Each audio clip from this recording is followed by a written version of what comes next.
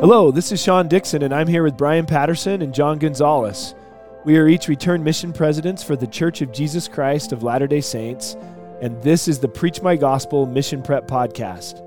We are here to help prepare you to become successful Preach My Gospel missionaries and lifelong disciples of Jesus Christ.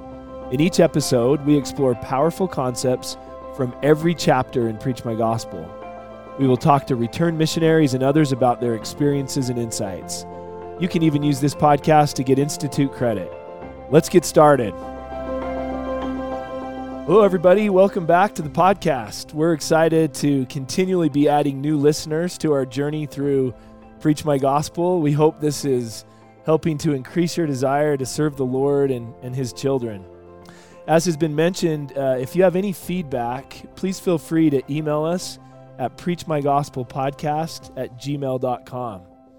So today, John and Brian and I are joined again by Emily Wright, one of our fellow mission prep teachers here at the Utah Valley Institute. Emily, we're glad to welcome you back to the podcast again. Thanks. It's good to be here again. Yeah, your voice adds some nice contrast to the voices of three old men. So it's super good to have you with us today.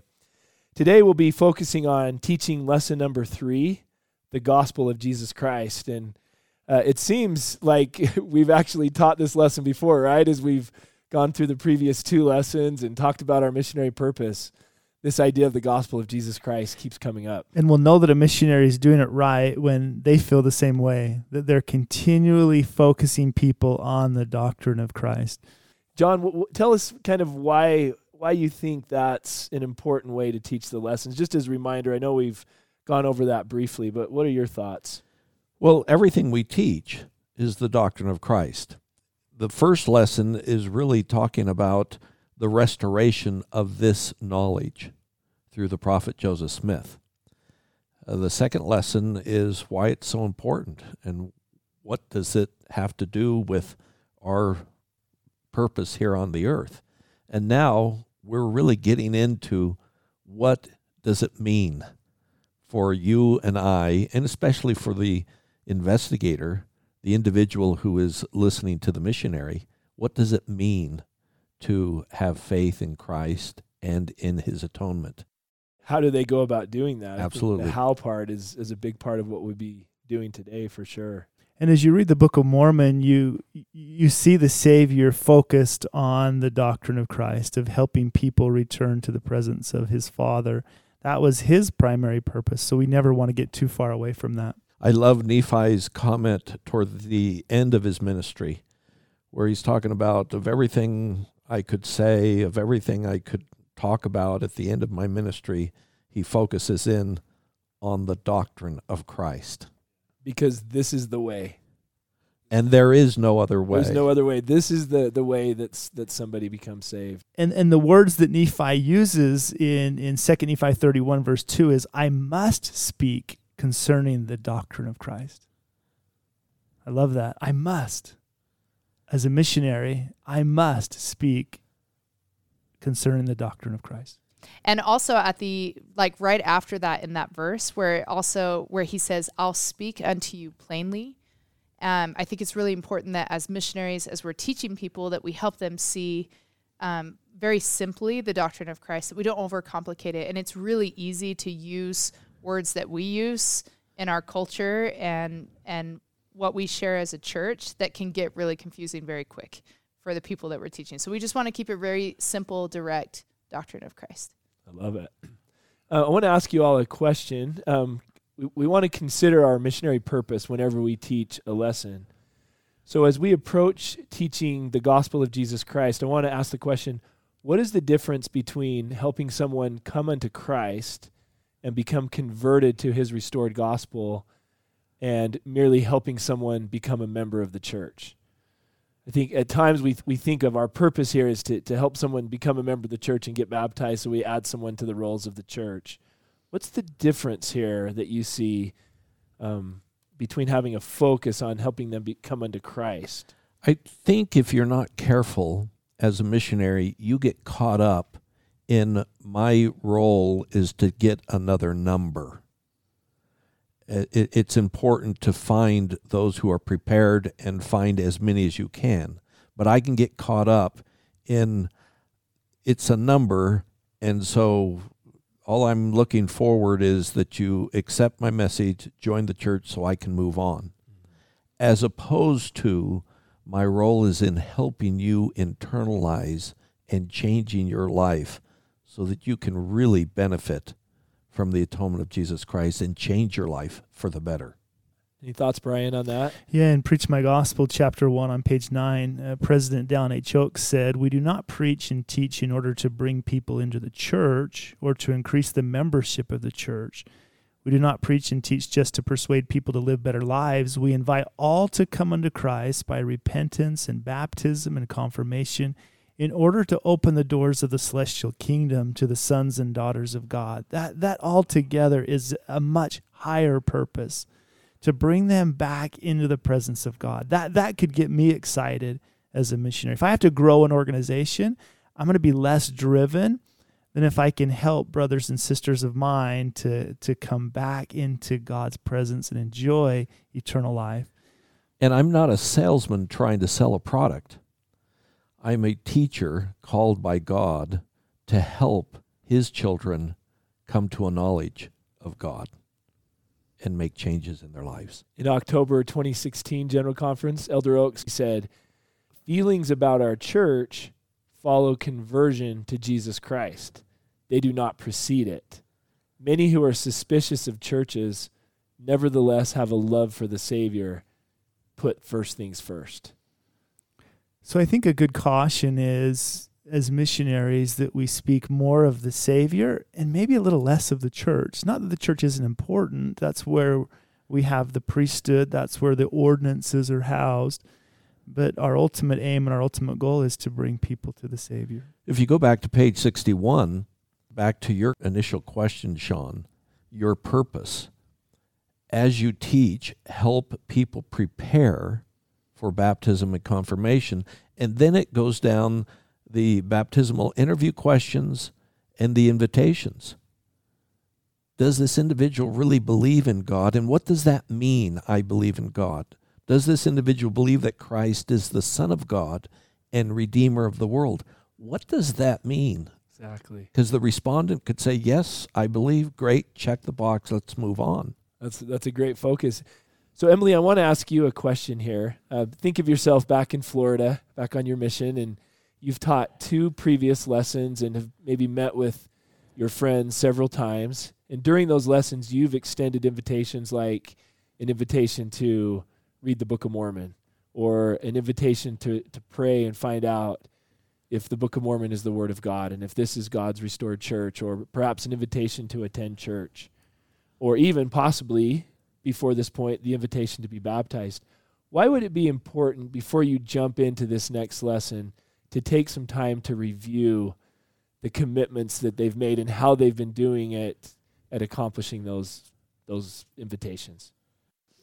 I think it helps the people that we are teaching as our friends just to show them that we care about them, that we're following up, that this is meaningful, that this isn't just like a checklist, but it's more for their personal salvation and exaltation, and that I would see us as representatives of Jesus Christ and as individuals that we are teaching his doctrine.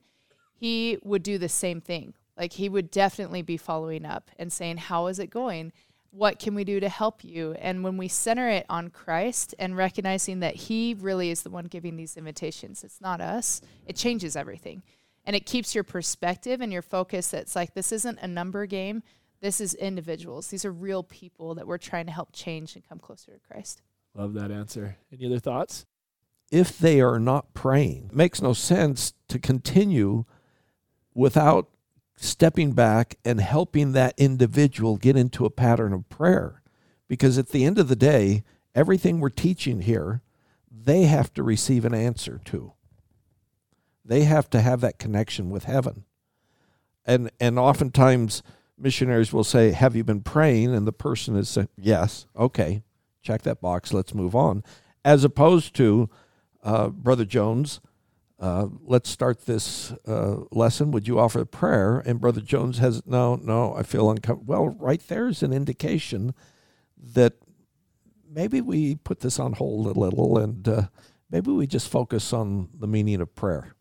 And I think there's a difference between asking, did you pray? And they say yes, and then you move on, and saying, tell me about those prayers. What did you experience as you were talking to God? What answers do you feel that you received? Or did you read the Book of Mormon? Yes, versus, oh, awesome. Tell us about it. What did you learn? What did you like?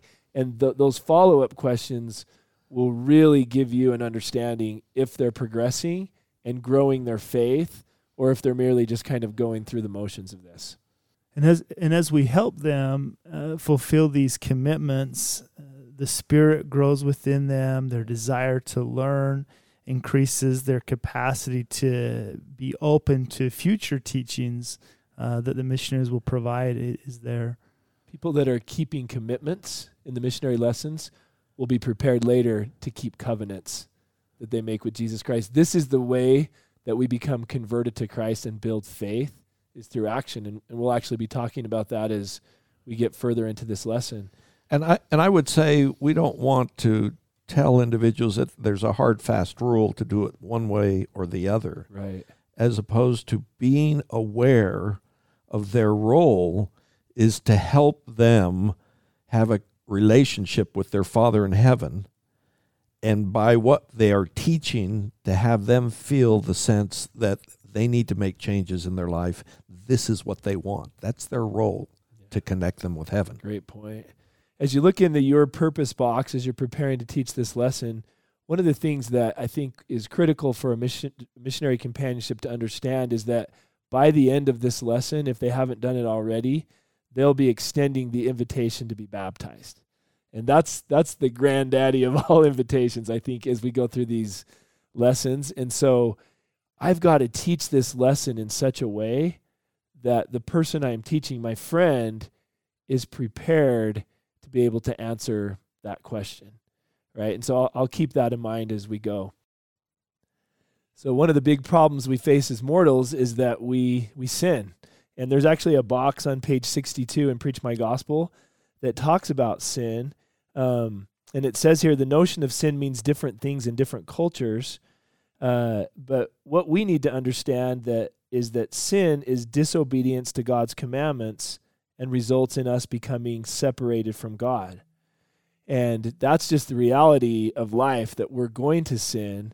And so I love that one of the parts of the divine mission of Jesus Christ is to help us to overcome that obstacle. Brian, as you look over that section called the divine mission of Jesus Christ, what do you see in there that Jesus did that helps us to overcome that problem of sin? Yeah, because we're mortal and because we're very human, we all make mistakes. And God hasn't anticipated that we would come into this world and not make mistakes. He fully prepared a plan that allowed us to overcome the sin that we would all commit, as Paul said, for all have sinned and come short of the glory of God. And so we all fit into that category. However, we also learn from the Book of Mormon that no unclean thing can dwell in God's presence. And so with sin in my life, it cuts me off from God. And there's a law that says that there are consequences for my choices, for my actions. It's called the law of justice. And so because of that, we need a Savior. We need a Redeemer, someone that can and has the capacity to help us overcome our past mistakes, someone that can take upon himself those mistakes. And we call this, of course, the law of mercy, that Heavenly Father can apply mercy without punishment from us because of Jesus Christ and his atoning sacrifice. That then can allow us to enter back into God's presence. And I think it's important for the missionaries to understand, back on that box on sin, on page 62, it reminds us to clarify that sin is disobedience and results in being separated from God. So missionaries need to make sure they're teaching this lesson in such a way so that the individual who they're teaching understands that some of their actions keep them from ever returning to their Father in heaven. without some action on their part to accept Christ's role in what he did for them, and then to make certain changes and behaviors in their life to benefit from what Christ did for them. So hopefully, inevitably, the question will be, wow, Jesus did this for me. He atoned for my sins. He took my sins upon himself. What is it that I need to do now in order to take advantage of this sacrifice of Jesus Christ so that I can be saved? And I think that's where we then transition into the gospel of Jesus Christ and start talking about each of our roles.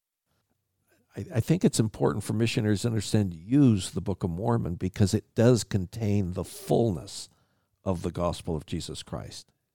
So, Emily, as we transition into the first aspect or the first step in somebody coming unto Christ, which is faith in Jesus Christ, talk to us about what you think are some of the most important things for us to teach somebody so that they can grow their faith in Jesus Christ. There's so many things here, and honestly, at the end of the day, I think it's the friends that we're teaching, it's their relationship with Christ and strengthening that will make all the difference. And so it's whatever we can do as missionaries to help them increase their faith in him and recognizing that it's really, it's his efforts. It's not so much ours. It's not like, okay, if you do this, this, and this, and then God will step in and help you.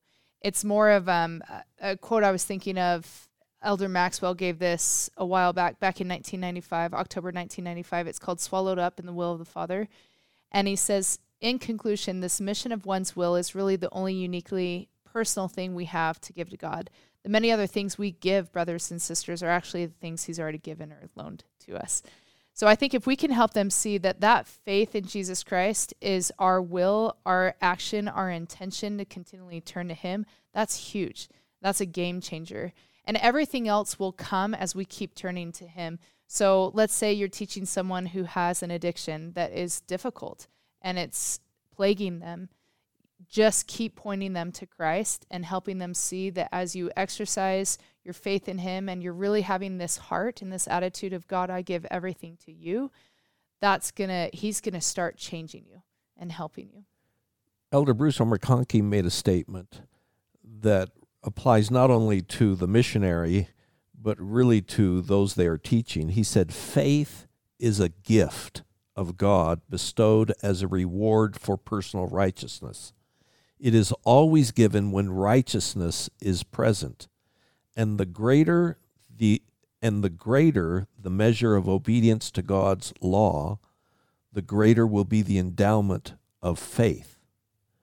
And so for those they are teaching, the more they change whatever they're doing and move away from sin, the greater bestowal of faith in Christ will come to them. I love that. It says in here, in Preach My Gospel on page 63, faith in Christ leads to action. I see it's like the engine inside that drives us along the covenant path. Because I love Jesus Christ so much and I trust him and I have faith in him, I want to follow what he has to say. I think of Peter in Matthew 14, verses 22 to 32, when he's on the boat and Jesus is out on the water and Jesus looks at him and says, come. How does Peter get out of that safe boat and walk out onto the water? He has to be driven by this inner trust in Jesus Christ. And that was sufficient in Peter that it enabled him to take that difficult step out into the water. And really that's what we're going to be asking our friends to do, is to take this leap of faith, to trust Jesus Christ enough when he says come, for you to be willing to get out of your comfort zone, to get out of your boat, and to take that step forward. Without faith, they're not going to have what it takes to make those choices to change their lives. I think it's also important to note that many people confuse the word faith with belief. Many times you'll ask someone, do you have faith in Christ? And they say yes, where in reality they believe in Christ. I can believe in Christ and not really have faith in him. I really, back to what you were saying too, Sean, in Preach My Gospel right there on page 63, I love how it also follows with having faith causes us to try as hard as we can. And I don't think try is perfection. Try is consistency. So as we keep trying to turn to him, I think that's really key here, and that he'll help us and strengthen us throughout the process. Love that. I want to give you give an example to the listeners of this. I want to play a clip from one of my mission prep students. Her name is Sadie Thomas. And in class yesterday, she shared this experience. And I'd like us to just listen to the clip, and then will each of you identify how Sadie's journey here is an example of what it looks like to exercise faith in Jesus Christ. Sometimes we can talk about it and give a certain understanding, but when we actually see it in action, I think it helps a lot. So let's listen to Sadie and be prepared to consider how she represents here faith in Jesus Christ. Hi, I'm Sadie Thomas. I basically have been back and forth about whether or not I should serve a mission for a very long time now, and I was consistently praying every single night. I felt like I wasn't really receiving an answer, and I didn't really know what to do, and Institute kept coming back to my mind, and I had schedule conflicts and I couldn't make it to this class or anything. And then I finally was able to find a class that I could get into that was mission prep. And I went for the first time last week, and I went in with a prayer in mind, and I was hoping to find a desire to serve through that class, or at least know if I should be serving. And the second that I walked into the class, I felt a peace surround me, and I felt really, really emotional, which is how I feel the Spirit. And I felt like the Spirit was very strongly telling me that I needed to serve. And I had gotten previous promptings before, but that's probably the most significant prompting I'd ever felt. And after that, I felt inspired to go to the temple the next night. And when I had gone to the temple, I ended up just sitting and staring at the temple and crying. And I was listening to talks and reading scriptures, and everything was telling me that I needed to serve. And I don't really know when I need to serve. I just know I need to.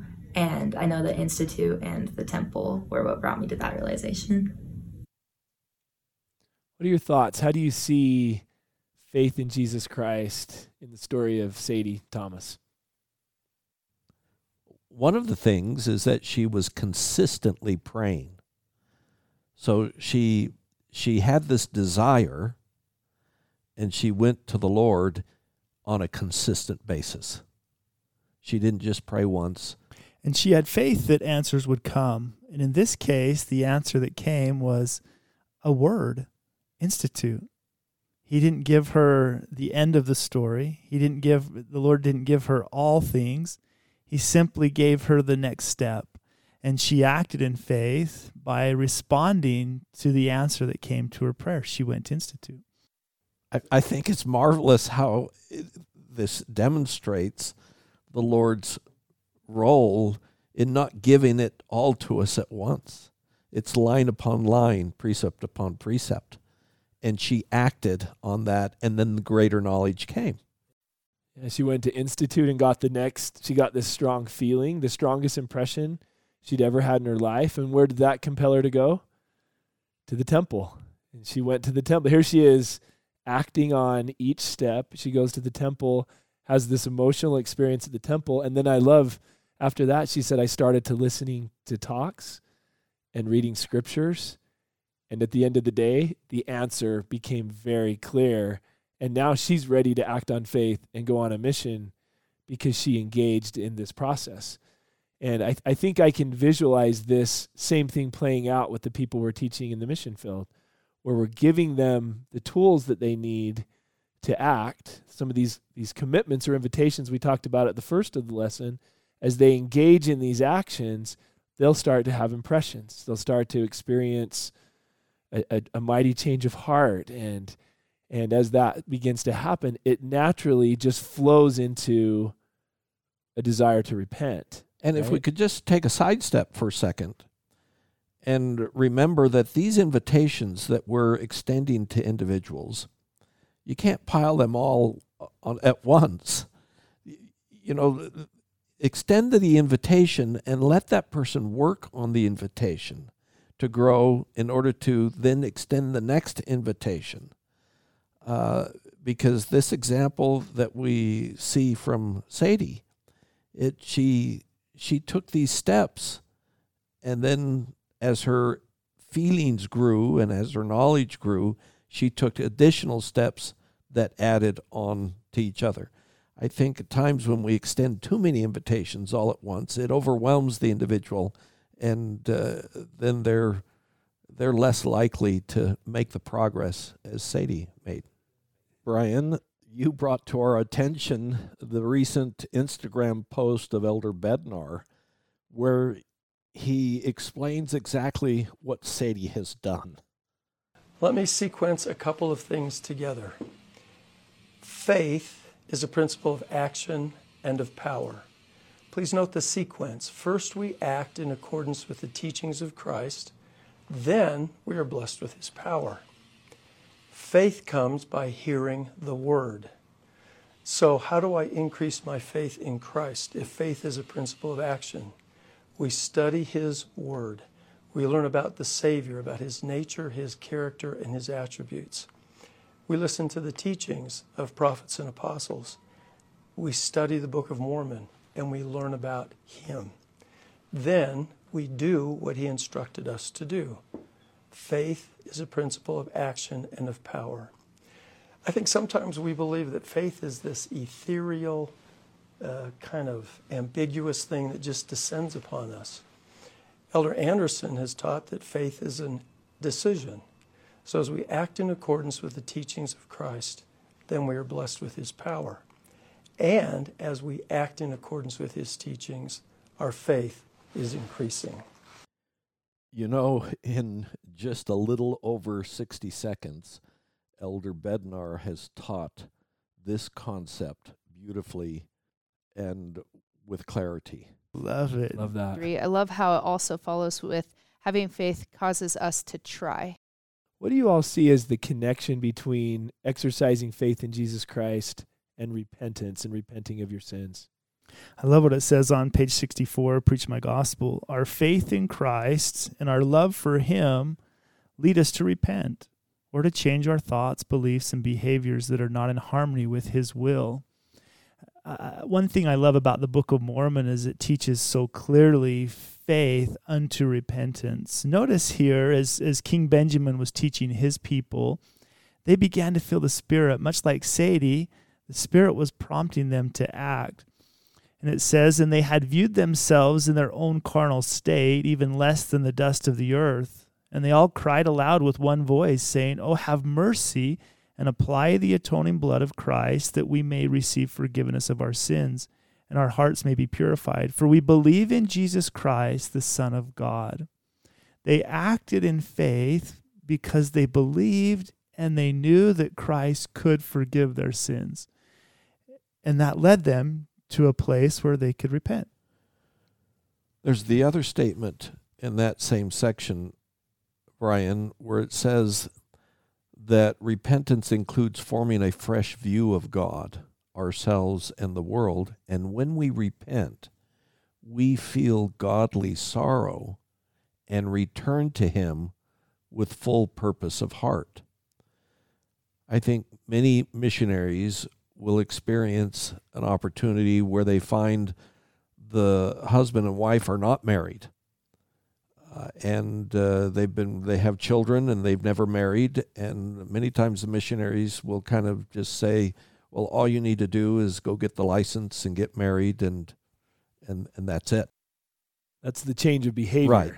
As opposed to helping them understand that what they have done is wrong, and then they need to have that sorrow come unto Christ and have that full purpose of heart to make it right, and then change the behavior. They realize that their behaviors are out of line with God, and so what they're doing is they are turning away from sin, not just stopping sin, but they're doing the full 180 turn towards Jesus Christ and begin to follow him, and that faith is driving them to be willing to make some significant sacrifices now to maybe quit smoking or drinking coffee or some of the things you've talked about. Emily, what are any further thoughts you have about this repentance process and insights that you could add? Yeah, I really like towards the end of this section in Preach My Gospel, page 64, where it starts with, even after we have accepted Christ and repented of our sins, we may fall short and sin again. I think it's really good to help the people see that we're teaching that we're human. And even as missionaries, we're doing a daily repentance. This isn't a one and done and you've come to Jesus and now we're good. It's a continual improvement of trying to correct the things that we've done that are wrong, and also just trying to improve and change, like just becoming like him. This is a lifetime process, but to not get discouraged by it, but to recognize that like the Savior is here to help us and that we should have hope and joy because of him. Process. That we're not alone. Yeah. It's a total process your entire life. It's so important to teach it that way, because otherwise, we're asking people to make massive changes. And in many cases, they didn't even realize what they were doing was necessarily wrong. And it could take a while, and they may not even be perfect after baptism.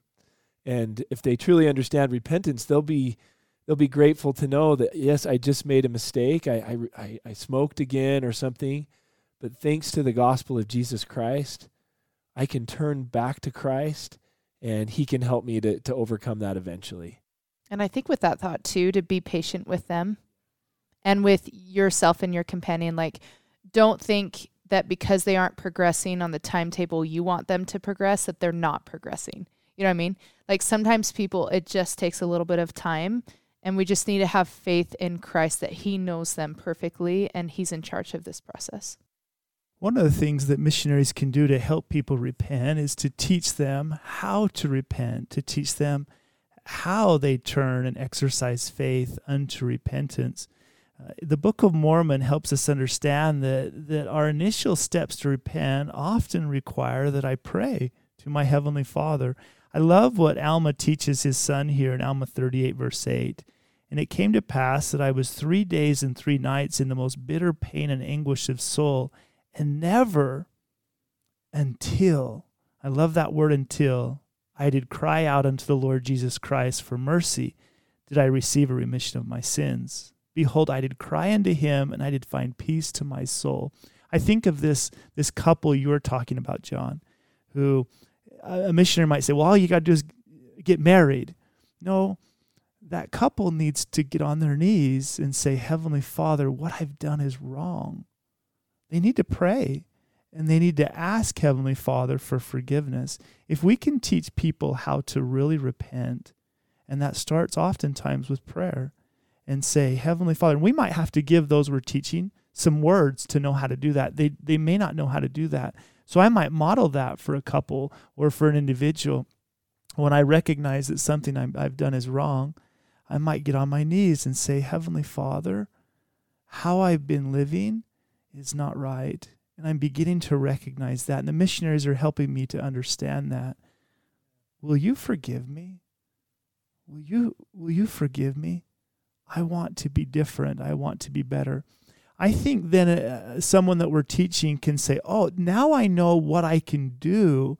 I can act in faith. But if we don't help people get on their knees and ask and even plead and beg Heavenly Father for mercy, as we see here in the scripture, they never really will get that forgiveness of their sins and experience the peace that comes from repenting. So if they do return back to sin, they can remember what that felt like to repent. And I can go claim that promise again. What you're talking about there is coming unto Christ, more than just what Elder Renlund calls miserable behavior modification. It's I'm coming unto him for the help. And we're talking about what President Oaks has said, conversion. We're seeing the conversion process happen. So picture if somebody has faith in Christ and they've humbly repented of their sins. They understand what each of you have just talked about. And now it's time to formalize their commitment to Christ through an ordinance. This is like, absolutely, I would love to do that. But if we try to get someone to be baptized and to make a formal commitment to Christ when they don't even have faith in him and they haven't repented of their sins, baptism will just be this thing like, you're just trying to get me to join your church.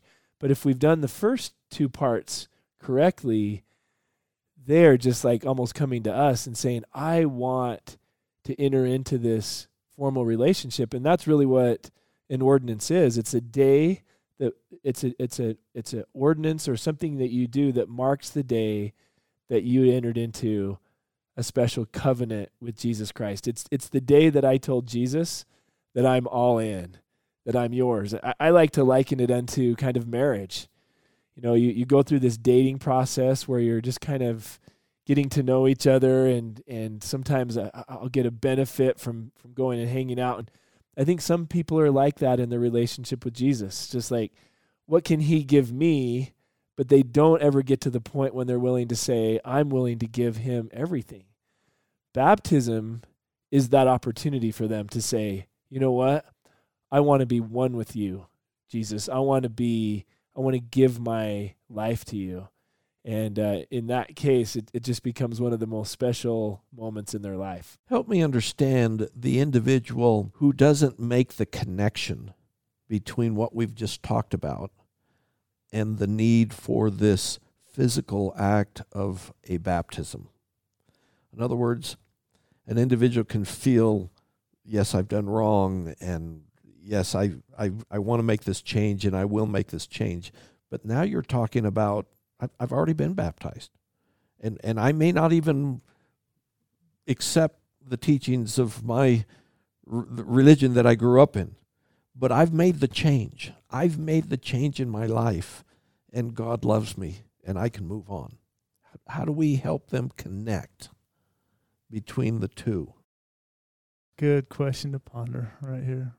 I think the Spirit gives them that connection. If they are truly coming unto Christ, I think this becomes a natural flow for them. In my mind, helping them understand that now they have to demonstrate to God they are willing to join with him, accept him as their Savior. And this is my act of entering into a covenant, fully understanding what this means. And I enter into this covenant with all the symbolism, with all that associated with it, that now I'm connecting what I have done with the act. I would add one more thing with this too that I think would be really important, especially to the point of what you're saying about they've already been baptized, is to help them recognize that if they really believe that Joseph Smith was called as a prophet and then therefore given the authority from God himself to baptize and ordain people and give God's power, that's really the key. And God is a God of order and authority. And so we need to do it in the way that he's revealed. If they don't have a testimony that Joseph Smith was a prophet and helped restore the gospel of Jesus Christ, then this has no meaning. Sean, I also have another point at this place here as we're teaching our friends about baptism and trying to help them make this commitment. I know on my mission, when I was serving on Troy University in Alabama, there was this cute boy that we were teaching from China. His name was Weibi, and he was such a good guy. And he had a lot of things that were kind of making it difficult for him to make this commitment. And one of those was he felt like he needed to know everything before he could enter into the waters of baptism. And I had referenced this talk before when I was on the podcast, but Sherry Dew, will you engage in the wrestle? I love what she says here about this idea that you don't need to know everything. She says, questions are not just good, they're vital because the ensuing spiritual wrestle leads to answers to knowledge and to revelation. It also leads to greater faith. Men and women of faith are expected to have faith. While the Lord will reveal many things to us, he's never told us covenant people everything about everything. We are admonished to doubt not, but be believing. But doubting not does not mean understanding everything. And then she says, thus, once the Spirit has borne witness to you that God is our Father and Jesus is the Christ, that Joseph Smith was a prophet called to restore the gospel, and that we are led by a prophet today, then you know the gospel is true, because the Spirit has borne witness of the foundational truths that comprise a testimony.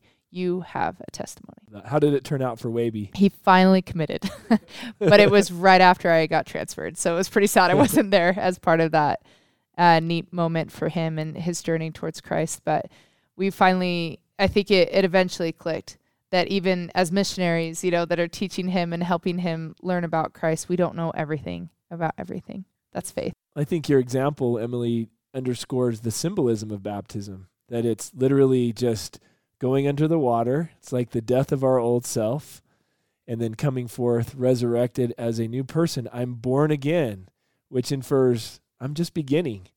I'm not at the end of the road. A baby begins his life, fresh. I have a clean start. I have a desire, but I'm still in the beginning stages. I like to refer to baptism as the gate. A lot of people think of it as the finish line. I'm perfect, and so now I can be baptized, when really it's like I have a desire, I have faith, I'm repenting, therefore I want to go through that gate. I want to commit myself to God, and then just as I get through that gate, God hands me this special gift called the gift of the Holy Ghost to help me continue on that journey, because we realize this is going to take some help from heaven to be able to keep that baptismal covenant. I love that thought of a new beginning. We're asking you to commit to a new beginning, and that's all you're doing. That's a lot easier for someone to agree to do than to feel like they've arrived somehow. Yeah, and the perspective of your life too, if you think about it, most of us, when we're being raised in the church, we're baptized at age 8. 8 is not the finish line. It is definitely the beginning. Yeah. And I think of the Savior's teaching that except a man be born of water and of the Spirit, he cannot enter the kingdom of God. And that used to mean for me that was a checklist. It was something I needed to do. That somehow an angel would be on the other side of the veil with a list to say, wow, were you baptized? Yes, check. Did you receive the Holy Ghost? Check. But I'm starting to understand that this wasn't a coach posting a list saying you made the cut because you were baptized. He might be saying, except you're born of water and the Spirit, you'll never have the spiritual stamina and the help that you'll need, that I can give you by taking the burden of sin, by allowing you to have the gift of the Holy Ghost in your life to run the race of life and to walk and not be weary. That we need the strengthening power of the Savior in our lives to be able to meet the demands and the challenges that come after we make this covenant, as members of the church, as people who live on planet Earth. And so I think this idea that the Lord just wants to bestow this great blessing upon us, and He's invited us to enter into this covenant. It's only when we take His name on us, it's only when we remember Him, it's only when we keep His commandments that He can then give us such rich blessings in our lives that we need to be able to get through this life. We need this covenant. So as missionaries, we're not seeking baptism from people, and God's not seeking baptism from us.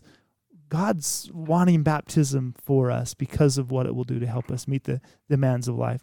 So let's transition into talking about the gift of the Holy Ghost, and I think it's important for us to clarify here what's the difference between somebody feeling the power of the Holy Ghost and then actually receiving this thing we call the gift of the Holy Ghost. We know that, for example, Joseph Smith was feeling the Holy Ghost when he was studying and seeking for truth, and that led him to the grove. He wasn't baptized and didn't have the gift yet. So what do you see as the difference between the power of the Holy Ghost and then this special thing that only comes after a commitment to be baptized? We used to teach this in such a simple way, but it worked because we would wear CTR rings. And so we would say, like, your finger is you and the ring is the Holy Ghost. And as you enter into that covenant with God, making those promises, that ring, He is with you constantly, and you just put it on your finger as like, hey, simple visual. He is here as your constant, as we're striving to follow Jesus Christ and keep His commandments. He's there to help us and reassure us. I love listening to the words that are used when you are actually confirmed a member of the church. Those who have the authority lay their hands on your head and state this word. They confirm you a member of the church, and then they say, receive the Holy Ghost. They don't say, receive this gift, receive this power. They say, receive the Holy Ghost. And for me, it's a divine commandment. John, now live your life so that the Holy Ghost can be your constant companion. And so it's incumbent now upon me to live in such a way that I can have the constant companionship. And I love that word receive, because what is it you're receiving when you receive the Holy Ghost? One is, I'm receiving a constant companion to be a guide and a help and a strength throughout my life. But you also receive a remission of your sins. That's why baptism without receiving the Holy Ghost does not wash me clean. I love what the Savior taught in the Book of Mormon in 3 Nephi 27, verse 20. Now, this is the commandment, repent all ye ends of the earth, and come unto me and be baptized in my name, that ye may be sanctified by the reception of the Holy Ghost. And we learn of the sanctifying, cleansing power. I had the opportunity to teach a wonderful man. He had been baptized before. In a different church. He loved the Savior. He was Christ-like in every way. And the thing he kind of said, I've already been baptized. I'm kind of excited about receiving the Holy Ghost because I didn't do that. After his baptism, I said, how do you feel? He said, I feel lighter. I feel more free. What he experienced was, though he had been baptized, he had not received the sanctifying and cleansing power of the Holy Ghost to wash away all of his sins. And he felt that, both physically and spiritually. And so when you talk about receiving, we receive a remission of our sins. And we receive this constant companion that we can draw strength from and be a guide for us the rest of our lives. I think if we can teach this in a way to help our friends understand what the Holy Ghost can give to them, this is a great incentive to want to be baptized. Like, I want that constant companionship. If baptism is what will help me receive that, I want to be baptized because I want the gift of the Holy Ghost. This is almost the thing that just is pulling people, because look at some of the blessings mentioned here on page 67. We can receive and retain a remission of sins. Next paragraph, we can enjoy his companionship throughout our lives. It testifies of Jesus Christ, helps us to recognize the truth, provides spiritual strength, and helps us to do what's right. He comforts us during times of trial or sorrow. He warns us of spiritual or physical danger. He gives us power to teach. Those are all things. Wouldn't you just pay all kinds of money to have those incredible blessings? And this is what God wants to give to those who have been baptized and who have entered into this covenant with him. He wants to bless us. And I see that's really what the gift of the Holy Ghost does. One thing that I noticed on my mission a lot is at times people would say, I've been baptized before, but very few of them had then in turn received the gift of the Holy Ghost by the laying on of hands. And so this was one way to say, hey, we understand that you were baptized before, and we can congratulate them on how that baptism drew them closer to Christ. But we could then also teach them that the full baptism includes baptism of water and baptism of fire. And in the book of Acts, chapter 19, verses 1-6, we see an example of Paul coming upon some people who had been baptized with the baptism of John, but who had never received the gift of the Holy Ghost. And so it says then Paul rebaptized them and then laid hands on their head and gave them the gift of the Holy Ghost.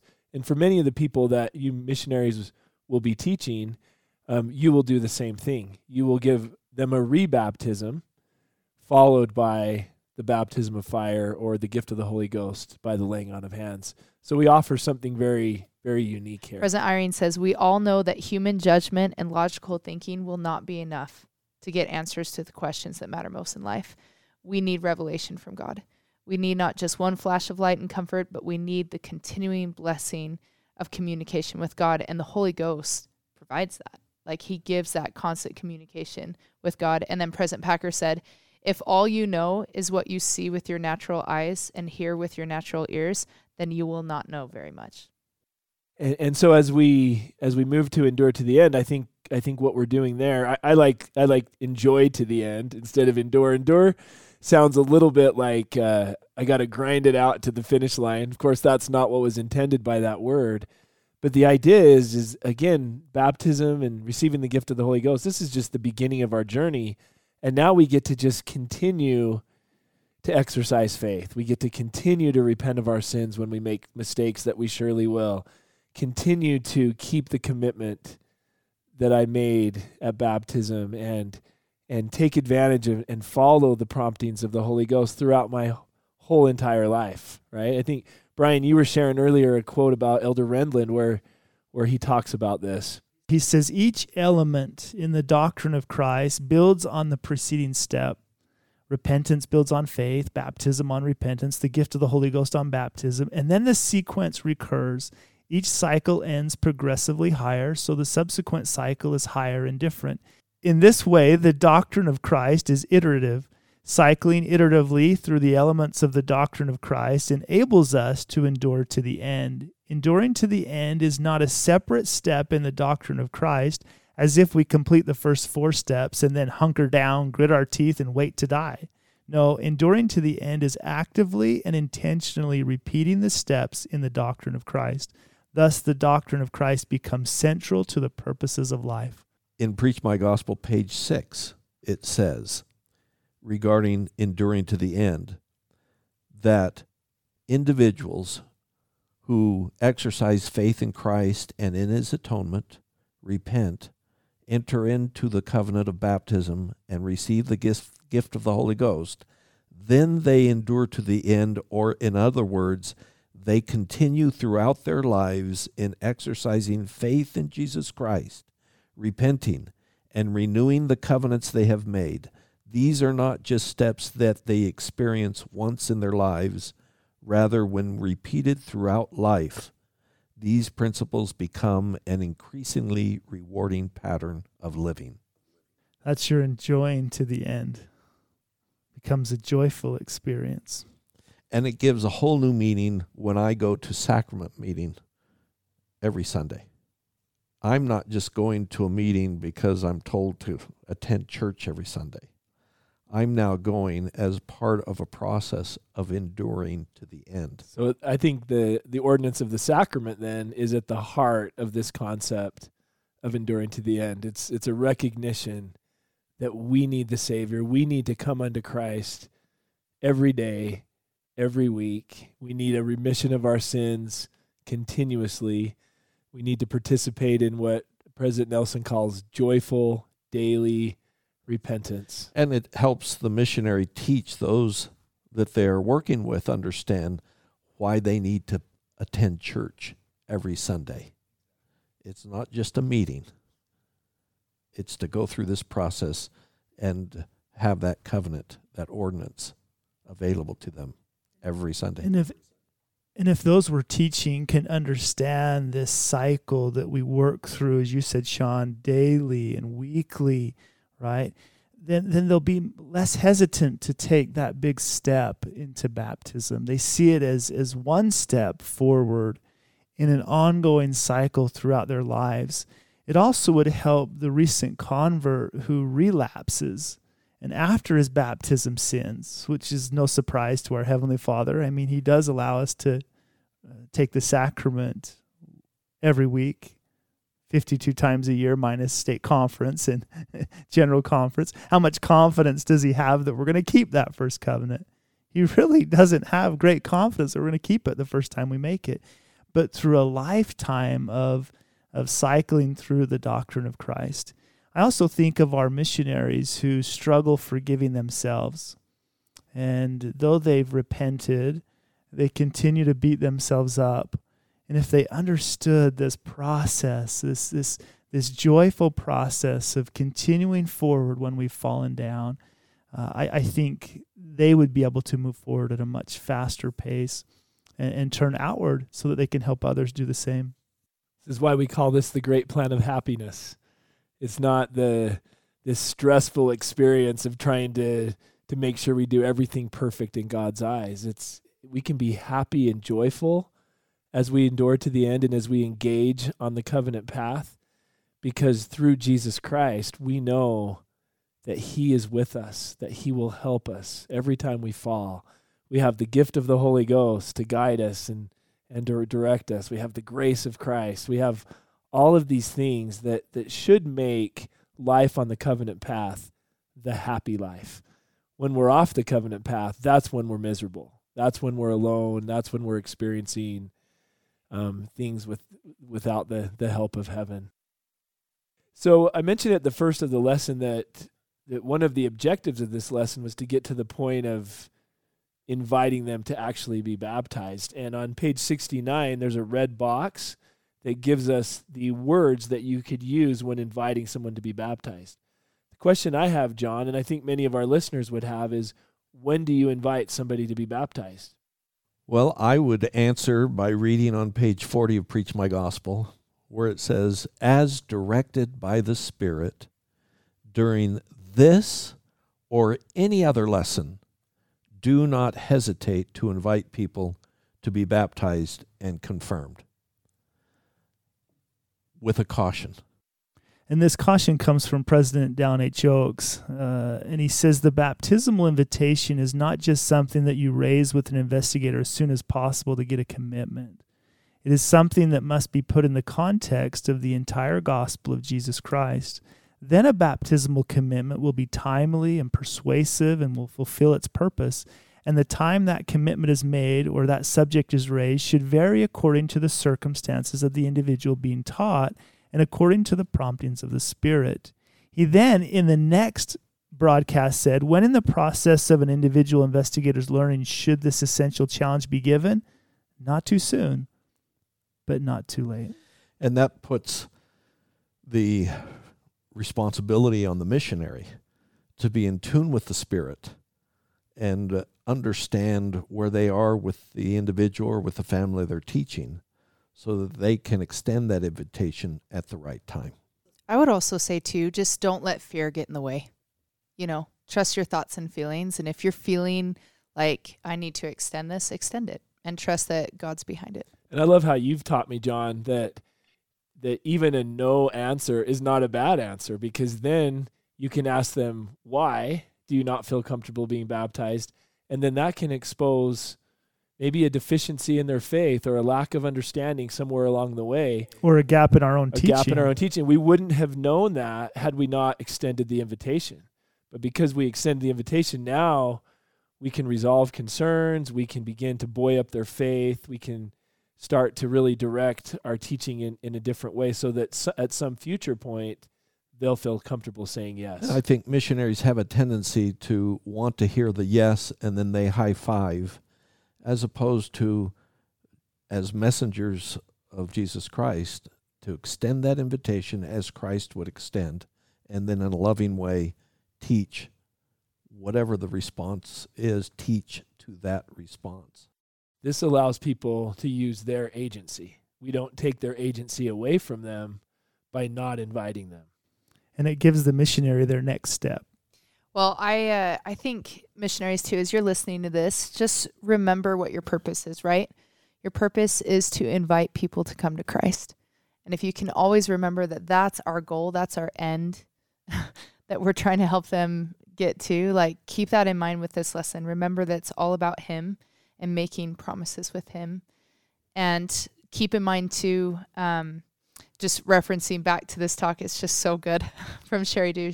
She says, you cannot think your way to conversion because you cannot convince your mind of something your heart does not feel. So just help the people you're teaching recognize that their thoughts and their feelings are helping them on their road to conversion of Christ, and help them just recognize that. Often ask them questions, see if they're understanding what you're teaching. Keep it simple. And I know that this is Christ's gospel and His doctrine. It's not missionaries' gospel and doctrine. So trust that He's the author of this, and He will know how to influence you and help others come to Him. Sean, I'm wondering if we could extend the invitation to all the listeners to turn to page 40 and Preach My Gospel and memorize the invitation to be baptized and confirmed. Note in that last paragraph on page 40, it says the invitation to be baptized and confirmed should be specific and direct. And this is what we would like to invite all the listeners to do, to memorize that specific statement. Will you follow the example of Jesus Christ by being baptized by someone holding the priesthood authority of God? We will be holding a baptismal service on, make up the date. Will you prepare yourself to be baptized on that date? I'm so grateful for this lesson and for the knowledge that we have that's been restored through the prophet that enables us to know what we need to do, not only to return back to the presence of Heavenly Father, but to become like Him as we engage along the covenant path.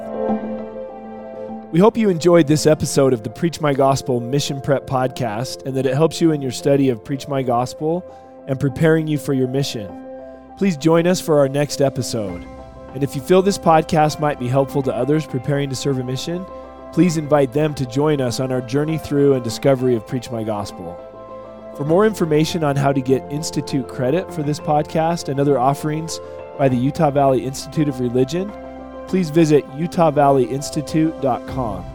You may also find us on Instagram at Preach My Gospel Podcast. Feel free to send questions or comments to preachmygospelpodcast@gmail.com.